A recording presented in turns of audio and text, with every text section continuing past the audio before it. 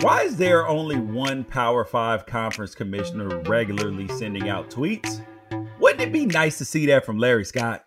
Stanford's nearly entire 2019 roster will be playing football in 2020, but they'll be playing somewhere else. The Independence Bowl gets locked in with the Pac-12. And Arizona State's trying to make a real run at the Pac-12 South. And how many teams will the Pac-12 get into March Madness? And why is there so much parity and chaos? I'm George Reister with Ralph Amsden, and this is the Pac-12 Apostles. Thank you guys for listening to the Pac-12 Apostles. We appreciate your time, appreciate your energy. Thank you. Make sure you leave a 5-star rating wherever you listen to podcasts, and send us an email to immad@unafraidshow.com, and we will for sure answer it, for sure get back to you. You know how it goes. Ralph, the Super Bowl's over now, and it was very interesting because if you were a Pac-12 fan, you saw a lot of familiar faces on one team and pretty much none on the other team. And the team with the none won the Super Bowl. So, like, San Francisco had so many Pac-12 players. You know, Stanford, Oregon, Mountain West. I mean, they had players from everywhere on the West Coast. But you look up and down the Chiefs roster, as you did, how many players were from the Pac-12 footprint or from Pac-12 schools involved in the game? Not enough. This is a bad look for the Pac-12 when it comes to, you know, the Super Bowl champions. They had a couple, you know, there's obviously practice squad, injured reserve, and unless they played a bulk of the season, I'm not really paying that much attention to them. But as we look up and down their roster, I mean, and we're not even talking some of the major contributors. They have Jackson Barton. If you remember him, he was at Utah last year, 7th round pick of the Indianapolis Colts. I think they cut him, if I'm not mistaken, and the Chiefs jumped in and swooped him up, and he plays some offensive tackle for them. You know, other than that, there just aren't very many. If you want to say Terrell Suggs is Pac-12 representation, I mean, you can go ahead and do that, but you and I know he's not. He's from the old Pac-10 days. He's from when you were playing. Yes. We would have had some Arizona State representation from the Pac-12 era outside of Terrell Suggs, but Mike Pennell got kicked off of Arizona State's team by Todd Graham, and he ended up finishing his college career at CSU Pueblo, and he's had a nice 6-year career in the NFL. Now he's got himself a Super Bowl ring. Damian Williams, who had a hell of a game, probably should have been Super Bowl MVP. He actually signed with ASU but didn't qualify. So he ended up going to Arizona Western Junior College before finishing. I can't remember where he finished his college career, but it wasn't at Arizona State. So there's not really, I mean, as far as actual Pac-12 representation, Mitchell Schwartz from Cal. And again, I don't even know if he was Pac-12 era because this is his 8th year in the NFL. So he probably spent some time at Cal in the Pac-12 era. And then obviously Matt Moore was a Pac-10 quarterback at Oregon State. It's pretty wild thinking that Matt Moore has a Super Bowl ring. But none of these guys are real, like, big time contributors. This is a Big 12 and SEC filled team, you know, and then you got a lot of Group of 5 representation as well. And so it definitely, I think, is a little bit of an indictment of the Pac-12 to have the Super Bowl champion not really be reliant on any of its players. And then it goes a little bit further than that. If you look into it, if you look at just the Kansas City Chiefs draft history, even just sticking with recent history, right? So they didn't draft a Pac-12 player this year. They didn't draft a Pac-12 player last year. The last Pac-12 player that they drafted was actually the 6th round pick in 2017, who is the only player that they have drafted in the last 3 years that is not currently on an NFL roster. So that's bad. Well, see, that it's bad, but it's also kind of telling because when I got in the league, I noticed that draft picks typically ended up a little more geographical than you would think. That yes, teams will take a flyer on other people, but let's look at the team that I played for the longest. You had the Jacksonville Jaguars. They always, for some reason, draft a lot of players from Florida. Always. I mean, it's just Florida's 2 hours away. It's probably easier for them to get to, see all of that. And in their history, so they drafted Gardner Minshew last year. But prior to that, their last pick of a Pac-12 player was Miles Jack in 2016. Miles Jack in 2016. And before that, they had Marquise Lee in 2014, and it had Brian Anger in 2012, and Tyson Alulu, forgot how to say his name exactly, from Cal in 2010, and Mike Thomas in 2009. I mean, like, they will get some, but they've drafted probably 4 or 5 times as many Florida players, literally from the University of Florida, than they have from anywhere else. So I think that geography probably plays a decent part in it, but it also is that the Pac-12 needs to get more players drafted. Yeah, I mean, I just look at the fact that they've in 3 years of drafting players, that only one of them was from the Pac-12, and it was their last pick in the 2017 draft in Leon McQuay, and he's the only one out of all of them to no longer be in the NFL. And then if you go back a year before that to the 2016 draft, they drafted Kevin Hogan. Remember Kevin Hogan, Stanford quarterback? Yep. They drafted him in the 5th round. He's already out of the NFL. And so if you look at it, in the last 4 years, the Kansas City Chiefs have only drafted 2 Pac-12 players. They are both out of the NFL, and they are also the only 2 players that the Kansas City Chiefs have drafted in the last 4 drafts that are not in the NFL anymore. That's horrible. But then if you do go back to 2015, they did pick Marcus Peters out of Washington with their first pick in the draft. He's with the Ravens now. He's got 27 career interceptions already. He's having a hell of a career. And they also picked Steven Nelson out of Oregon State in the 3rd round. He's playing corner in Pittsburgh, so he's doing really well. But we're just talking about the last 4 years, which is really the amount of time in which we've seen sort of the Pac-12 fall behind financially. And so just looking at the Chiefs roster, if we're making it relevant to this podcast that we do here, George, it's not a good sign when there's only like 2 players on the team, and they're contributors. They're not major contributors that have Pac-12 ties, and that the only 2 players they drafted out of the Pac-12 in the last 4 years are both completely out of the NFL. Like, that's just not a good look. Totally. I mean, look at what has happened to some programs. Like last year, Nebraska had nobody drafted, and they used to be such a powerhouse. The Big 12, for the 8th straight year, the Big 12 tied or had to outrate the least amount of draft picks by a Power 5 conference. But, I mean, they do only have 10 teams. So, you know, if they were number 1, that would be crazy.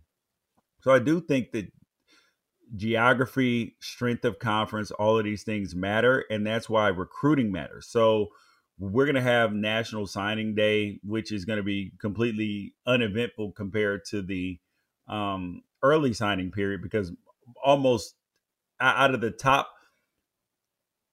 400 prospects, how many uncommitted guys are there? Like 25, 30 maybe? Yeah, I mean, I would say that it went from being when they first introduced early signing day, it went 50-50. And then when 1 year into early signing day just is signing day. So we've already moved to probably an 80-20 proposition of Power 5 prospects being signed with the schools that they're ultimately going to go to. Yeah, so it is important for the Pac-12 to keep players in the footprint.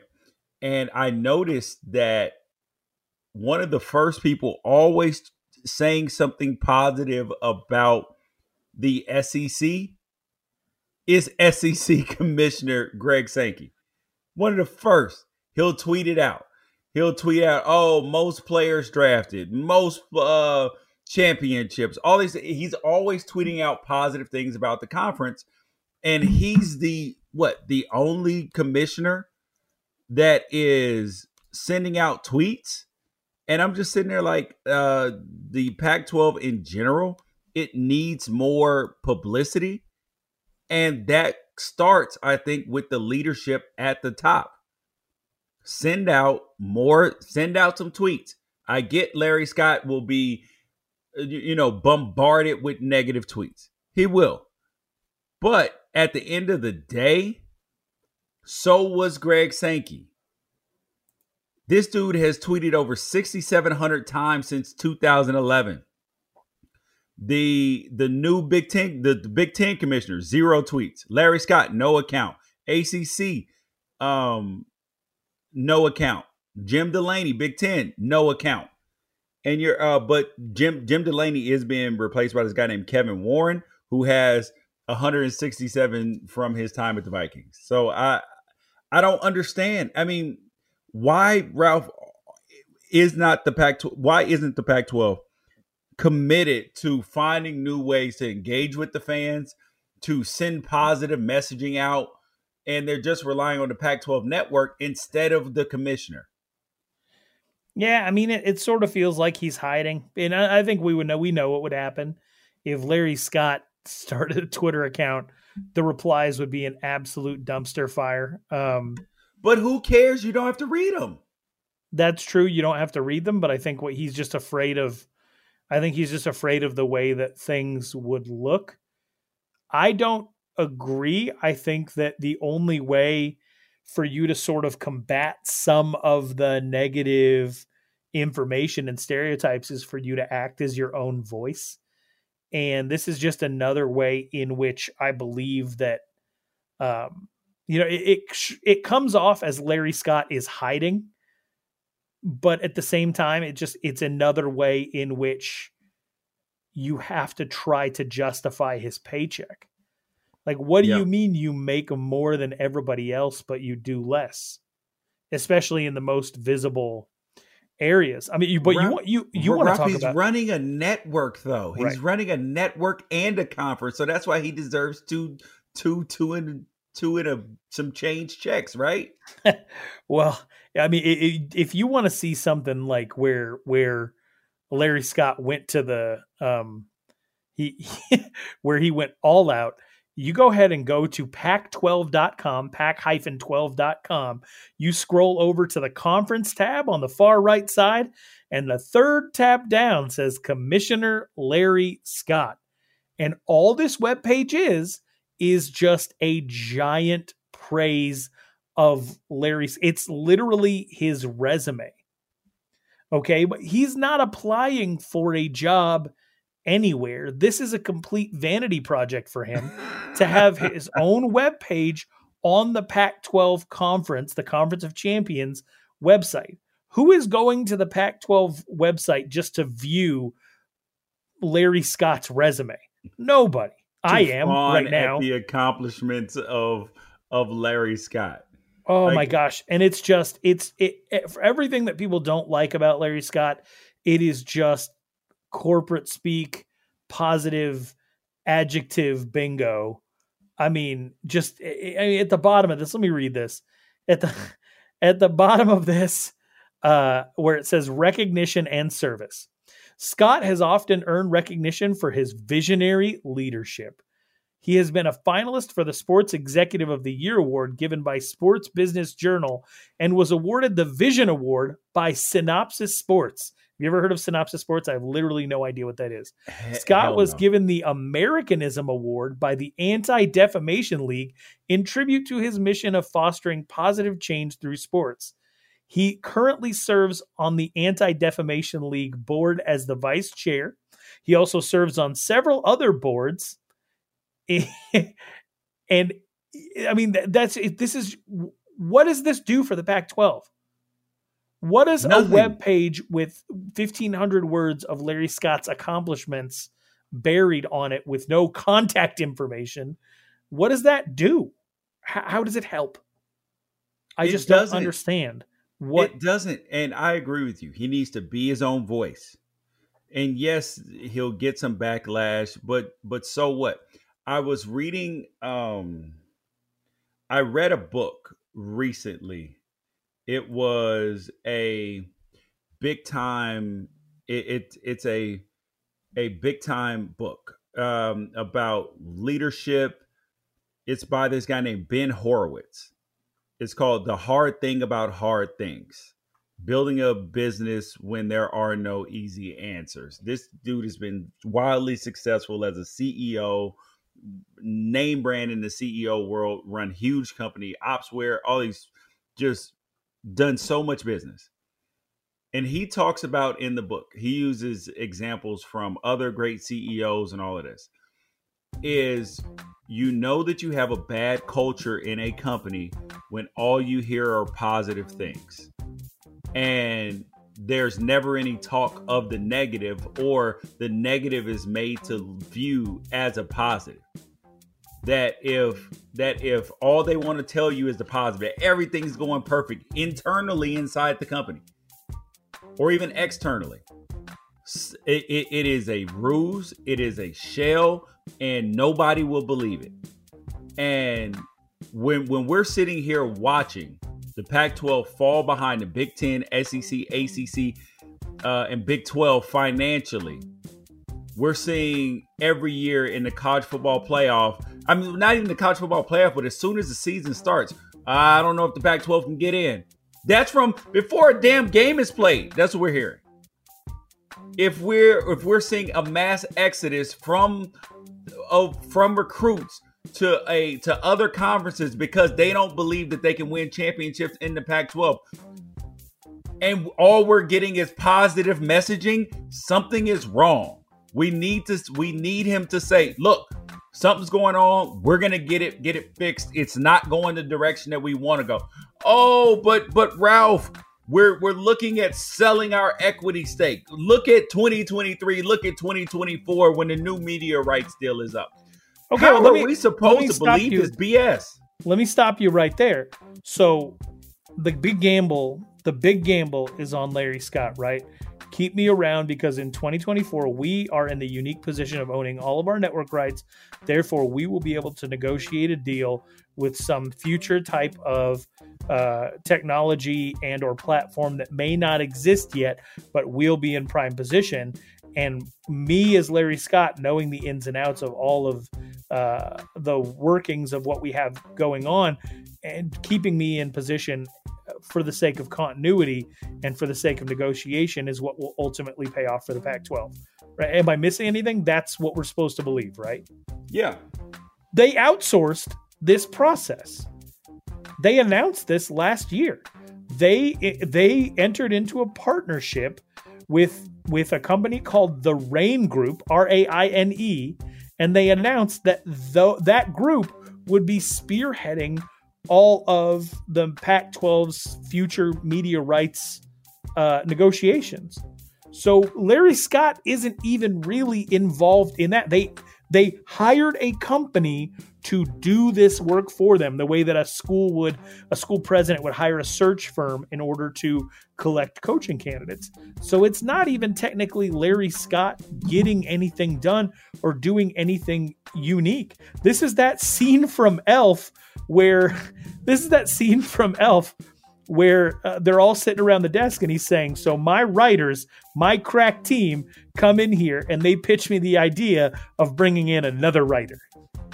Right? Like, yeah, that's essentially what the Pac-12 has done.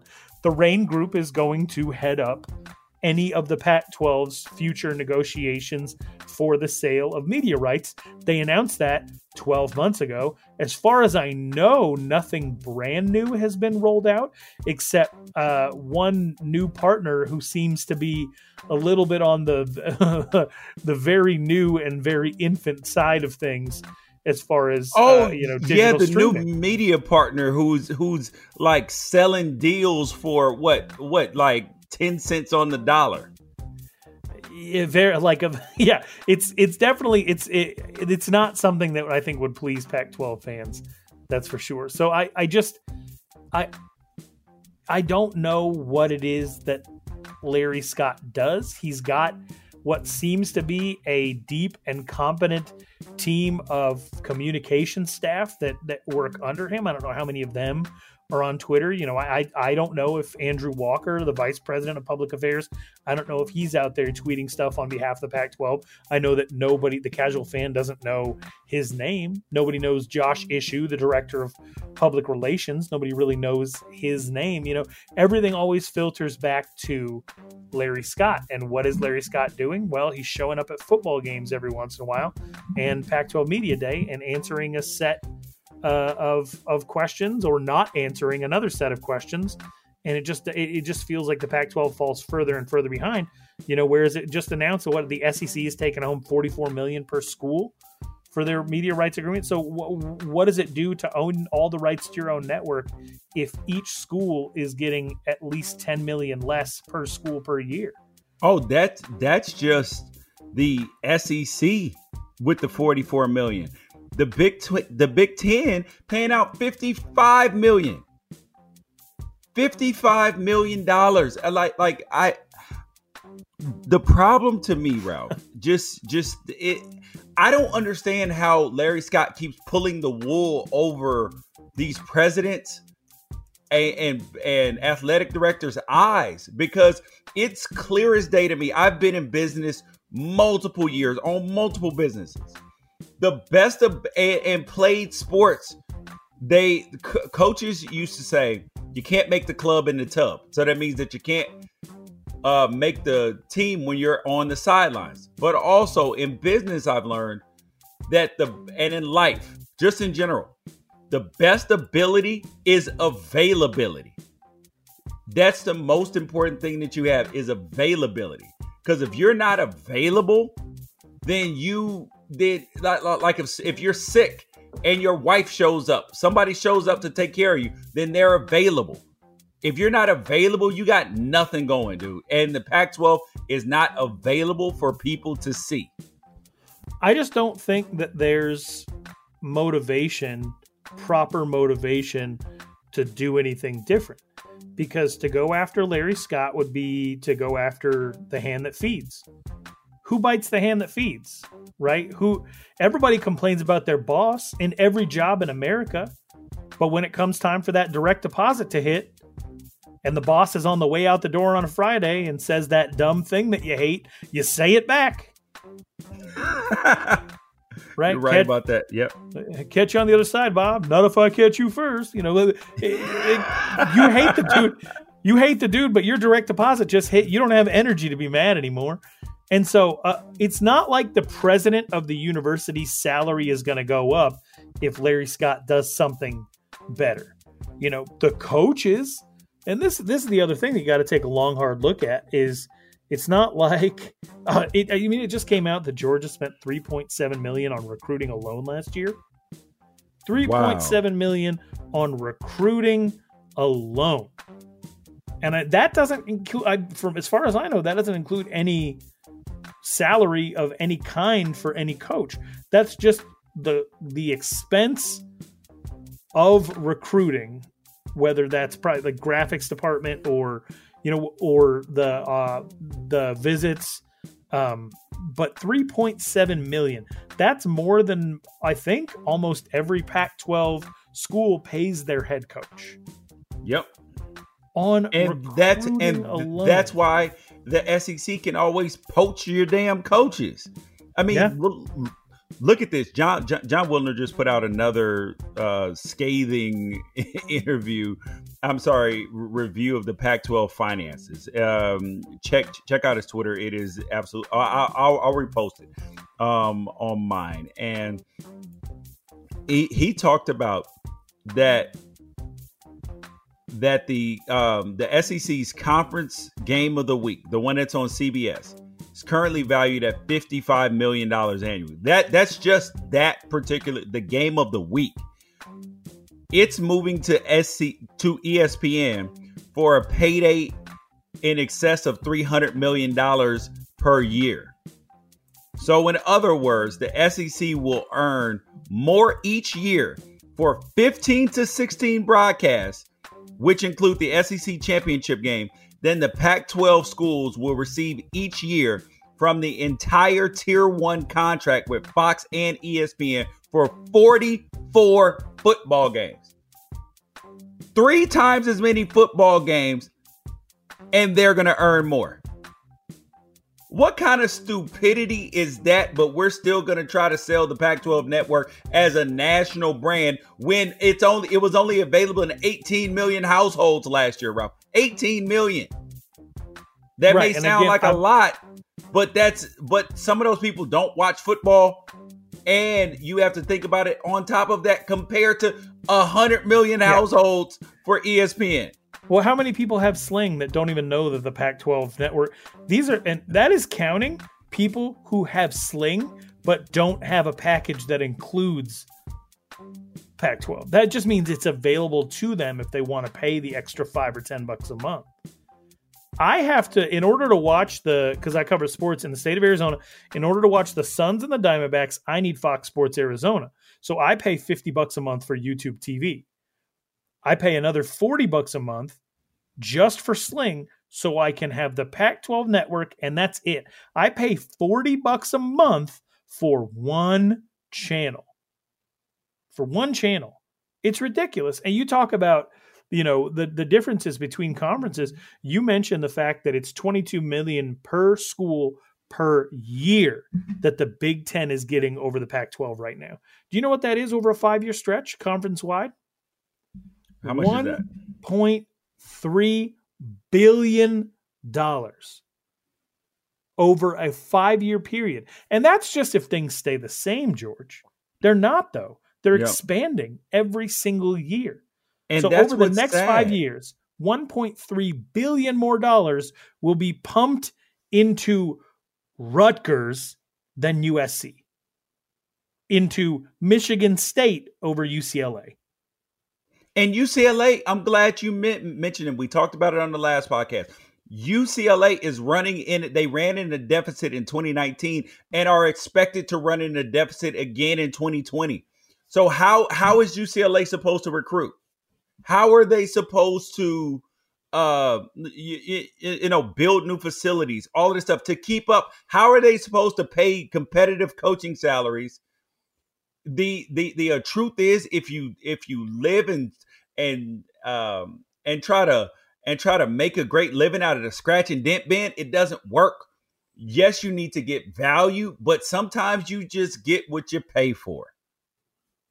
I mean, so how do you expect to keep good coaches when you can't pay them competitively? When even the worst teams in the SEC, like teams that have never, ever won an SEC championship like Mississippi State, they can pay your assistant coaches 2 times as much than your Pac-12 team can make.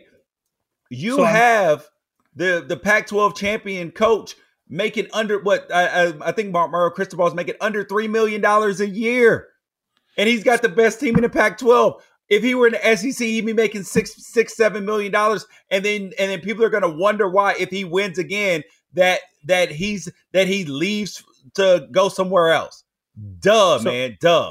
So I'm glad that you brought that up because Arizona State just lost defensive line coach Jamar Cain, who was at Fresno State last year, Arizona State this year. They just lost Jamar Cain to Oklahoma. Now, that's unique because Jamar Cain was one of the primary recruiters on this Arizona State staff who landed all of the Northern California kids, one of which was his nephew-in-law. So Omar Norman Lott, a 4-star defensive lineman, committed to Arizona State to play for his uncle.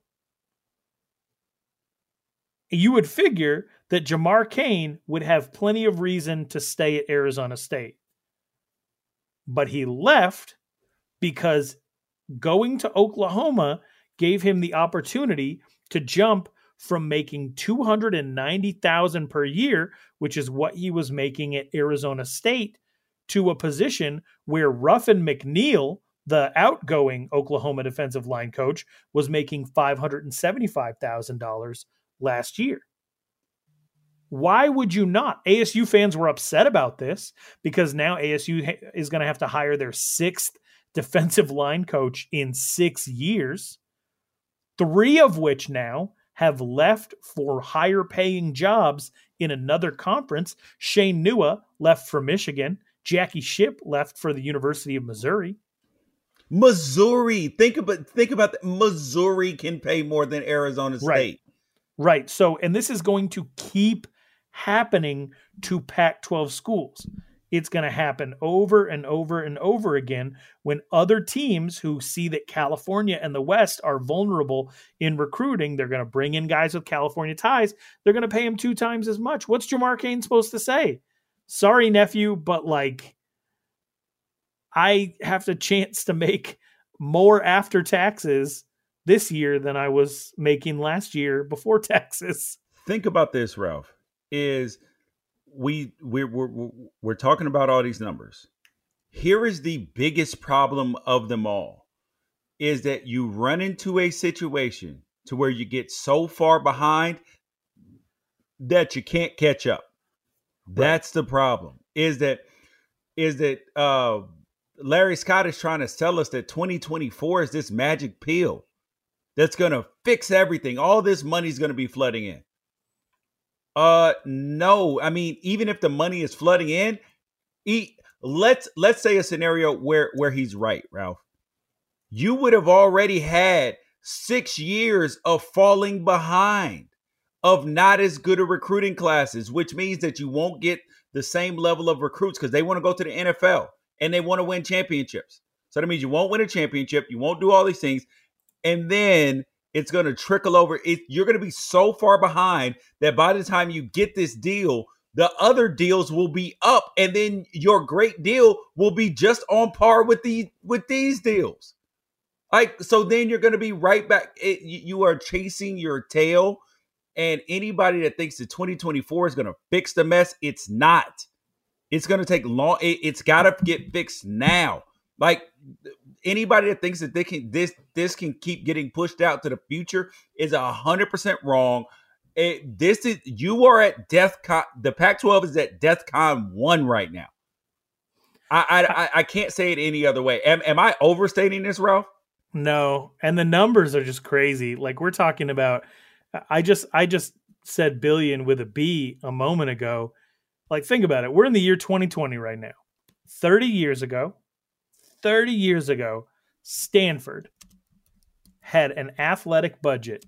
This is all sports of $22 million.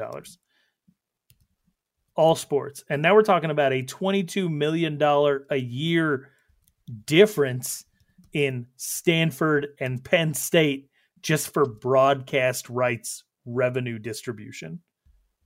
Yep. The money is absolutely crazy. It's a giant balloon. Who knows if it'll ever pop? And that honestly might be the Pac-12's best opportunity to catch up, is for everyone else to fail. But everybody else is not going to fail. The viewership is up. They're selling more ads. It's not going to bust. It just doesn't. I mean, people thought the NFL was going to bust. It's not. It's only getting bigger. It's football. Yeah. Jeez, Ralph. I'm just so hurt and so frustrated by it. See, but that's just it. We're more upset than the people who are taking home the giant checks and who feel too comfortable to move forward and to push forward. That's just it. It's too The nice thing about Pac-12 country is you got a bunch of laid back folks, and maybe that's also the ultimate issue is that people are just happy making what they make because they got their piece of the pie. And it's a bigger piece of pie than they ever could have imagined in a million years. It's not like we're talking about the difference between poverty and wealth. We're talking about the difference between wealth and mega wealth. And where is really that motive? I know, honestly, George, if I had $1 million in the bank and I had an opportunity to work my butt off to have $2 million in the bank, I don't know if I'd take that opportunity because I have $1 million in the bank. Right. And so that's just me. That's just my attitude. And I just don't know what motivation is there for these university presidents, for these university athletic directors to take a look at Larry Scott and say, hey, Larry, objectively, not opinion, objectively, you make more than anyone. Objectively, we pay more in rent than anyone. Objectively, we are taking home less than anyone.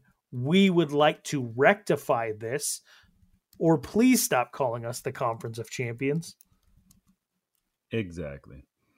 Because we're going to be the group of, we're going to be in this weird purgatory place. Like you're a Power Five team, but you're kind of group of five-ish. You know what I mean? Like we are the ACC right now, except for the ACC has Clemson. So I don't know. But the ACC has 2 national championships in the last 6 years too. Yes, very, right? Very true. And they're available. They're on YouTube TV and Hulu TV. Right. They may not be on DirecTV, but they're there. They're still available. Now on to more Pac-12 news that is, I'm not sure whether it's good or bad. So we find out that the Pac-12 is now into a bowl agreement with the Independence Bowl, which is in, I believe, Shreveport, Louisiana, and who the opponents will be. So the opponents in 2020 will be Army. And then in 2023, BYU. In 2024, it will be Army again.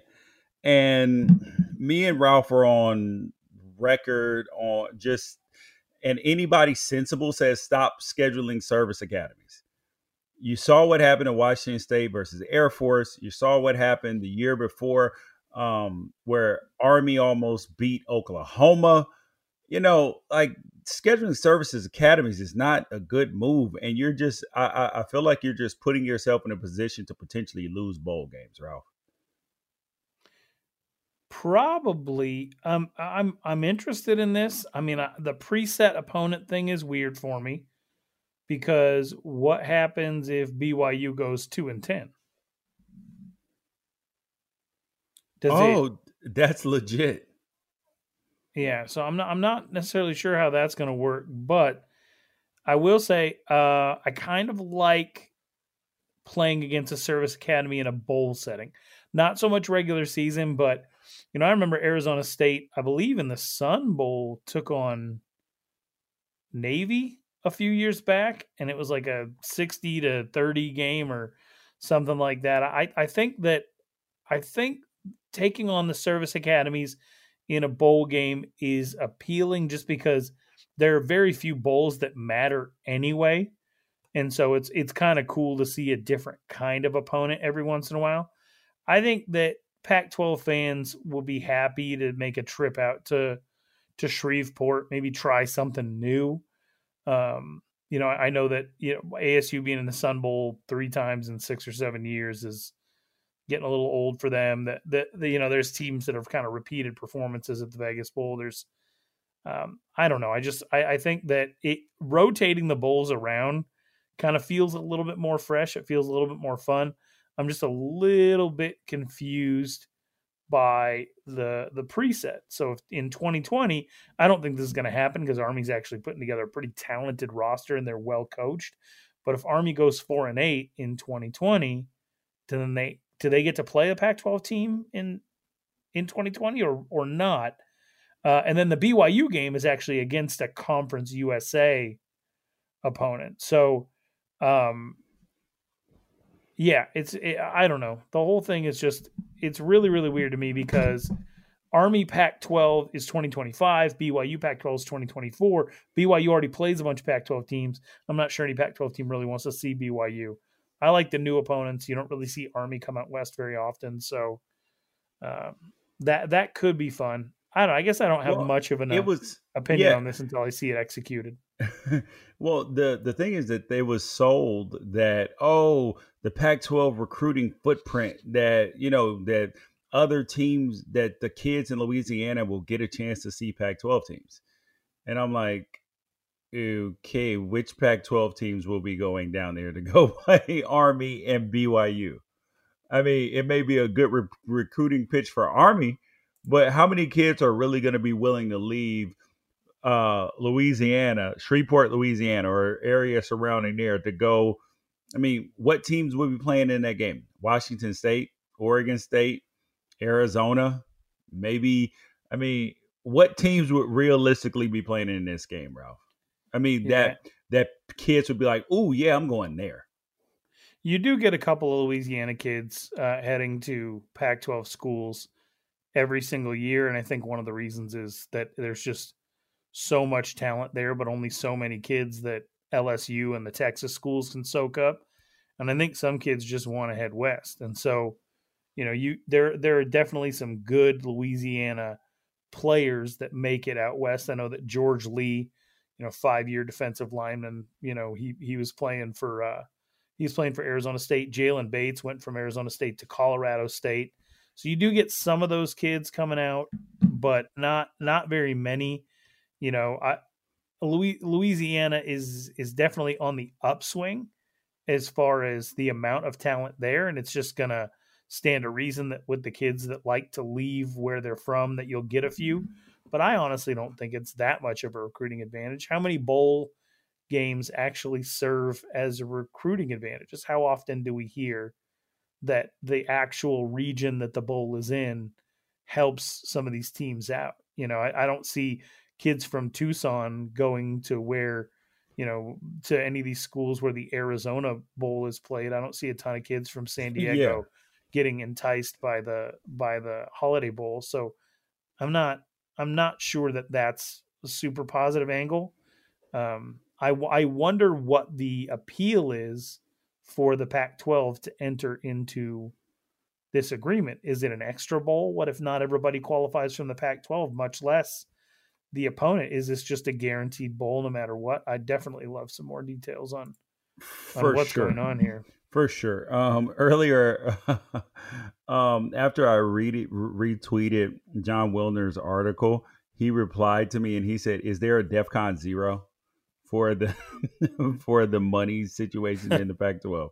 Is there a DefCon 0?" And I said, "Well, no. However, I guess the conference imploding financially will be DefCon 0."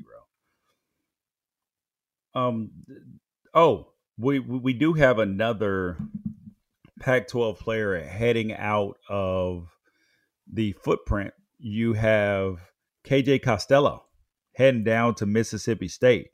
He'd been a multiple year starter at Stanford, and Mike Leach gets him a quarterback who I believed this year should have had a good year. Like, I remember when we were talking at the beginning of the season, I thought KJ Costello, if they allowed him to sit back and throw the ball a lot, would be a really good quarterback. And now he gets a chance to, I think, which can propel him to be a potentially very intriguing NFL prospect, because he clearly knows how to run a pro system, because he played at Stanford, all the checks, was able to execute those things very well. Then he goes over to Mike Leach and learns how to run the air raid, and he's kind of mobile too. I think that this is a huge chance for KJ Costello to improve his draft stock, help Mississippi State play well. I mean, I think that this looks like a home run all over for the kid personally. Yeah, it could be good. I'm trying to think of a quarterback who maybe was similar to KJ Costello that played in a Mike Leach system. And the best that I can currently come up with is Connor Halliday. He played from Yeah. 2011 to 2014. I don't know what his story was. He like a walk on or something that had to play, came in as a freshman, went off, and then held the job down for 3 years. But Mike Leach had a lot on his plate with working with Connor Halliday. This is supposed to be a high efficiency offensive system, and he was getting the yards from him, and you could see the progress that Halliday was making. He completed 52% of his passes, which is garbage for a Mike Leach offense back in 2012, Yeah. and that jumped 11% to 63 in 2013, and then all the way up to 67.3 in 2014. Coincidentally, 67.3 would be the lowest completion percentage for the program as a whole since 2014. 3 times in the last 4 years, Washington State's quarterbacks have completed more than 70% of their passes on the season. And so, that means that you're definitely going to have to see a major step forward from KJ Costello if he wants to keep that going, because this is somebody with 62.6 career completion percentage.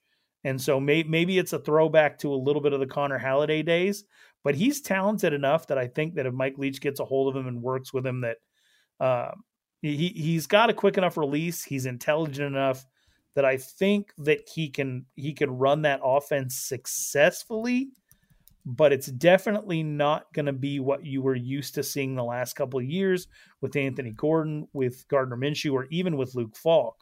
Like this is going to be, I think it's going to be a little bit of an adjustment period for Costello, but it's an upgrade over what they have. And I think it's a really good opportunity for Costello to show off that he can play in multiple systems, because there are multiple systems across the NFL landscape now. Yeah. So hopefully he does well, but I'm very interested to see how um, how Stanford's team looks next year, because they Right. have just been. I've never in my life. Obviously the transfer portal hasn't been around very long, but never in my life have I ever seen this many people transfer from a university, and I mean just so quickly. And then to make it crazy, to make it even more crazy, pretty much all of them are immediately eligible. You got 1, 2, 3, 4, 5, 6, 7, 8, 9, 10, 11, 12, 13, 14, 15, 16 players. You're losing 16 scholarship players. A lot of starters as well. Yeah. So and probably the most important starter that they lost was Henry Haddis, who's going to Arizona State. He's an NFL lineman. Oh, absolutely. Yeah. Yeah, late round, but he's not like a can't miss prospect or anything like that. But this is a kid that is genuinely the real deal, and is probably a top 10 offensive lineman in the conference going into next season. For sure. And then they also lost Devery Hamilton and Dylan Powell as well. And these are kids, because sometimes you see kids get in the transfer portal and they're not going, and they're not finding homes, or they're going down. Nope. Stanford to Duke, Stanford to Arizona State, Stanford to Indiana. Like their kids are getting picked up. That means that they are talented. So, but they did have a couple kids stay, like Thomas Schaefer and Scooter Harrington as well, one of their tight ends. But this has just been an absolute just. Okay, so answer me this. So I want to talk about two different things with this. Number one, did you see the Darren Ravel tweet where he took the news of KJ Costello transferring from Stanford to Mississippi State and turned it into some like weird insult? Oh, I didn't see his original tweet, but I saw you tweeting about it. Yeah. So this is Darren Ravel is, he's a weirdo, and he gets a ton of engagement and attention. I think if we live in a new age where instead of the classic like vampires that drink blood to survive, Darren Ravel drinks retweets. He is Twitter's Dracula, and he took the news about KJ Costello going from Stanford to Mississippi State, and he wrote, alternate headline, Costello goes from school ranked 6th academically by U.S. News and World Report to number 211. What is the purpose of that? And of course he got ratioed, because he gets ratioed at a minimum of once per day. But what's the point of saying something like that when we obviously know graduated? Right. So he's got a Stanford degree. He's on to his master's, and this is a football-related transfer anyway. This is him trying to improve his shot at the NFL. Why take a shot at what they have going on there in Starkville? Like, it just seems highly unnecessary on his part. He may not have realized that he already has his degree, but the funny part I thought about is the argument where he said, no, I'm giving you clicks. I'm just rewriting the headline because I write it better. Oh yeah, like he's the Twitter's Robin Hood or whatever. He's corny. But here's my other one.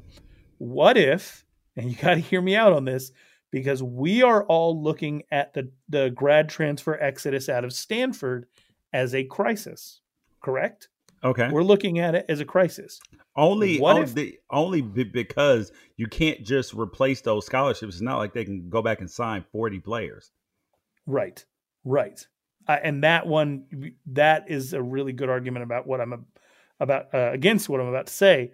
But what if this is actually a benefit? What if David Shaw can essentially market this as, come to Stanford, we will play you immediately, and you will have the opportunity as a multiple year starter to decide, am I going to the NFL or am I going to find another system to play in to showcase my talents? Because, Michael Williams, he's a multi-year starter. He's one of the players that's transferring out. And he actually was quoted by 24/7 Sports as saying David Shaw encourages his players to explore options, knowing how hard it can be to get into grad school. That's not even to say like these guys are applying to Stanford grad school, but that their mind is made up that like once I reach the point where I would be going into my 5th year of college, I need to be looking for that other opportunity to broaden my horizons. So, or maybe just redshirt them. Yeah, I mean, like normal people, the way they're better their 5th year than they are their 4th year. Well, but then that's the other thing. So yeah, you could redshirt them so that they are better their 4th year, but the actual academic progress rate's probably not going to change because these kids are coming into college now with the intent of graduating as soon as possible in the event that they do have to transfer. So you would be asking someone to slow down on their academic progress? No, take 5 years instead of 4? Junk classes. Just take junk classes your 5th year just for that fall. I mean, that's it. But I don't know. And I obviously they would probably rather keep all these players than lose them. But if that's part of the appeal of going to Stanford, then I could see how that would be a huge or potential recruiting win for them in basically saying like, hey, it's more and more fashionable for people to go to multiple colleges to have multiple experiences in their college playing careers. Once you've established yourself, then you essentially have the pick of the litter as far as where you go and showcase your talents in your final season. Stanford is a place that you can do that with no judgment at all. And if that would be a good way to set themselves apart, but I think it's obviously more born out of necessity. They would rather have these players. But if David Shaw really doesn't care and he's encouraging players to go out and these 16, 17 players that are all going to be on different teams next season, if they don't have a single negative thing to say about Stanford's program or David Shaw, and that's what I'm just waiting to leak out, is someone to say something negative, and it hasn't happened yet, then maybe it's just a matter of saying like, oh, Stanford's a really cool opportunity to go and get a Stanford undergrad and then have the opportunity to go and showcase my talents in a system that maybe benefits me more moving into the next phase of my life. Okay. Let's just see how that works out in terms of winning. That sounds nice, Ralph. It sounds. I get it. I get it. Your theory is not outrageous. However, in practicality and application, we're gonna have to see how that works because Right. I'm basically treating in this scenario, I'm treating Stanford like the good luck Chuck thing, right? Like whoever dates Dane Cook in that movie, oh the yeah, next person they meet, they marry. yep, So, and even Dane Cook gets sick of it in that movie, right? yeah, because Like he just wants somebody to love him. And I think, Stanford could market itself as that sort of good luck Chuck type school, but I think at the end of the day, you want your guys to stick around the way that Walker Little, didn't declare for the draft and he's coming back. So I don't know. well, It's complicated, but I'm just trying to find a bright side. at some point in time, this becomes a serious issue. I think that it becomes a serious issue when your scholarship numbers, because mind you, Stanford already didn't have a full complement of players. So I just don't see how overall that this could be a good thing. But I'm open to being wrong. I'm open to being wrong because right now I was looking at their scholarship distribution. They have 5 quarterbacks on their roster right now. They have a bunch of running backs. None have really played very much. They're really thin at wide receiver on their roster. They only have 6 wide receivers that are already in school. 6. Yeah. You can't even make it through practice with 6 wide receivers. They have more. Oh, wait. Never mind.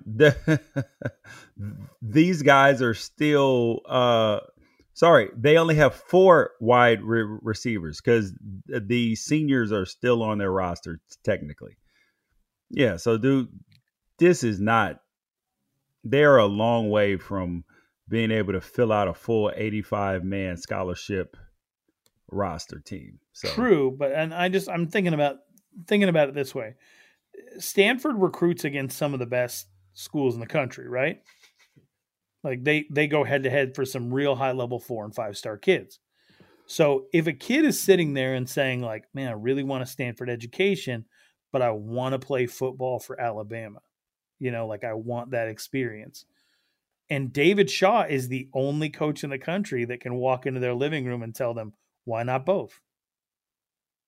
Then in some way that serves as an advantage for them. Like they might be able to get kids that they wouldn't get otherwise when those kids realize that David Shaw isn't just tolerant of the transfer portal because those are the rules, but he's actually in favor of it.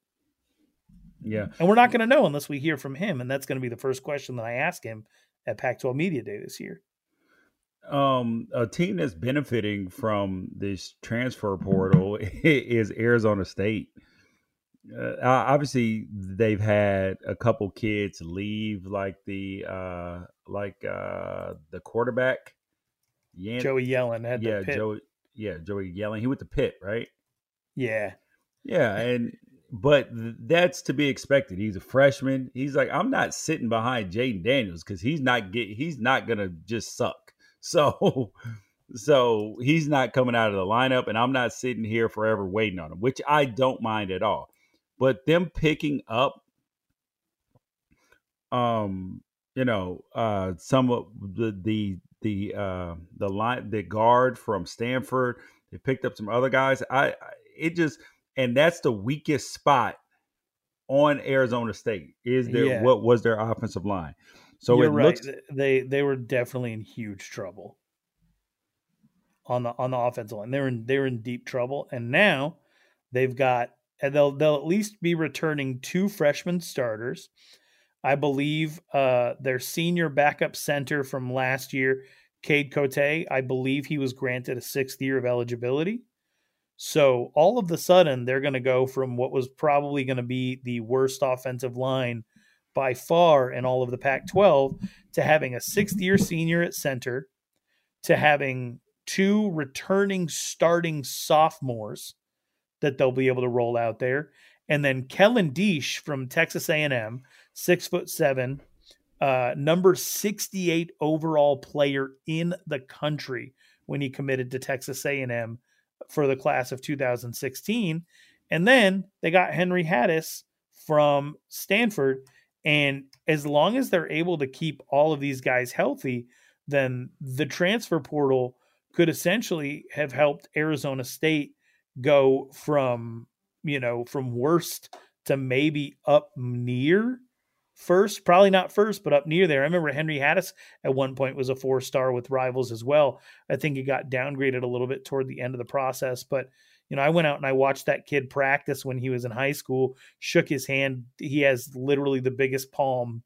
It felt like slapping hands with a walrus's fin. It's the biggest hands I've ever seen in my entire life. And he already has starting experience in the Pac-12. So when you have Henry Hattis and Kellen Diesch both coming to ASU, and then you have you have the 2 freshmen who started who are going to be sophomores, it's not the most ideal situation. You want to be able. I remember one time the Arizona State described the way that they wanted to recruit offensive linemen. They wanted it to be like shark's teeth, where you were really only playing seniors. When those guys fell out, there's another row coming up right behind them, right? But their recruiting was so bad for so long that heading into next year, they only had, if they were not granted that 6th-year exception, they were only going to have 1 junior or senior on the roster, and that was an Oregon transfer whose name is escaping me right now, who Cody Shear, I believe, who didn't really play much at Oregon, so he has no experience either. And that was going to be a real rough situation, but the transfer portal helped them upgrade big time. Yeah. So Arizona State is going to be a force to be reckoned with for this upcoming year. Now there's the issue of Pac-12 basketball. Right now, according to Andy Katz and a lot of the other projected brackets, you have 5 Pac-12 teams making the cut. And it just so happens that those are the teams that are in top of the standings right now. You have Oregon, they project to be a 3 seed. Colorado is projected to be a 6 seed right now. They have Arizona as a 5 seed, and USC as an 11 seed, and Stanford as an 8 seed. Those are the potential ways that it'll shake out. Obviously, with the way the conference is going, who knows who will finish in the regular season top spot. So you have 3 ranked teams right now. You got Oregon at 14, Colorado at 24, and Arizona at 23. However, the first 5 teams in the Pac-12 all have 3 losses right now. Oregon 7-3, Colorado 6-3, USC 6-3, Arizona and Stanford are both 5-3. And then following that, you got UCLA, who's in striking distance, I guess, if you will, only a game and a half back. And the loss column is you got UCLA and Cal as well with only 4 losses, and then Arizona State as well. So this is the trickiest thing that you've ever seen, because how can you reconcile a team like Oregon going off and beating Michigan, beating all these really high quality teams, but then coming in conference and struggling so mightily against Washington State? Then you lose to Stanford, which was you basically got housed. You made it closer at the end, but it's still a 10-point victory. And then you got USC, who went to overtime with Oregon, just getting demolished by Colorado. It just doesn't make a lot of sense what we're seeing. But this is the Pac-12. Same way that we got crazy results in Pac-12 football, we're getting crazy results in Pac-12 basketball. But the good thing is the conference perception overall is better. So you're not going to get 3 teams in the tournament like you did last year, which is a good thing. I mean, But the probably out of all the results, the most puzzling thing is the Washington Huskies being 2-8 in conference and 12-11 overall, and being dead last in the Pac-12, especially when they have two potential lottery picks on the same team. But we saw this when they had Markelle Fultz as well. This is not new news. But this upcoming week on the Pac-12 schedule, you have the Bay Area schools playing Colorado and Utah. And you have USC and UCLA playing the Arizona schools. And then you have Oregon and Oregon State playing later on the weekend as well. So the first game is on Thursday, which gives USC at Arizona, which is a big deal. It's a big deal. It's on ESPN2, and then so is UCLA, Arizona State. The reason why it's such a big deal is because USC is sitting in striking distance, and they have a chance to potentially win the regular season crown. And Arizona and Sean Miller can stop underachieving. But the guys to watch in this game, Okongwu for USC. This dude is must-see TV, fun to watch. And you would love to see Nico Mannion have a good game. And I mean, you want the Pac-12 to look good on television. Like, you don't want it to be a blowout. Arizona's ranked. USC's right on the cusp. So you want it to be a highly contested game. That way, when it comes down to tournament seeding, that, you can stay on those upper lines, because upper lines mean if you're in one of the top 4 or 5 lines, then you're going to be in a geographically desirable bracket. You're not going to be put in the Eastern bracket if you're one of the better teams. This is just the way it works. So Pac-12 basketball, it is important. We have to know and pay attention to what is going on, because with all the money stuff, with all the, with all the things that we're hearing negative about the conference, where we talked about is DEFCON 1 and all that, you still have to know that good performances in the tournament will lead to better recognition, better recruiting, and all of that. Now on the women's side of it, things are totally different, because if you look at the top seeds, like the women's, they released their top 16 seeds going into the game. They released it at halftime of the Oregon-UConn game, I believe. And you had, and going into that line, you had Oregon at 4, Stanford at 6, Oregon State at 9, UCLA at 11, and Arizona at number 13. So in the top 13 seeds, you have 5 Pac-12 teams. That's by far the most in the conference. And the thing that makes the conference look even better is that you had UConn, who is the litmus test, for all of college football. I'm sorry, for all of women's college basketball, which is what Tennessee used to be. Now UConn. You can judge your success based upon how you do against UConn. Oregon went to UConn in stores and won, which is pretty incredible, because until Baylor beat them a week or so ago, or 2 weeks ago, they hadn't lost there in like 98 at home, whether it's Hartford or there, in like 98 games. Incredible. And it just speaks to how good the conference is, because you have Oregon State, who's dominant, Stanford, who's dominant when they're playing out of conference teams, but you have the Pac-12 teams beat up on themselves. I mean, if you have 5 teams in the top 13, it's going to be hard for a team to stay at number 1, because they're going to lose games. It's hard not to lose games when you're playing top competition every single game. And no other conference has that sort of competition. And if you look at the regular rankings, not only is you have all those teams in the top 12, you also have Arizona State in at 19-2.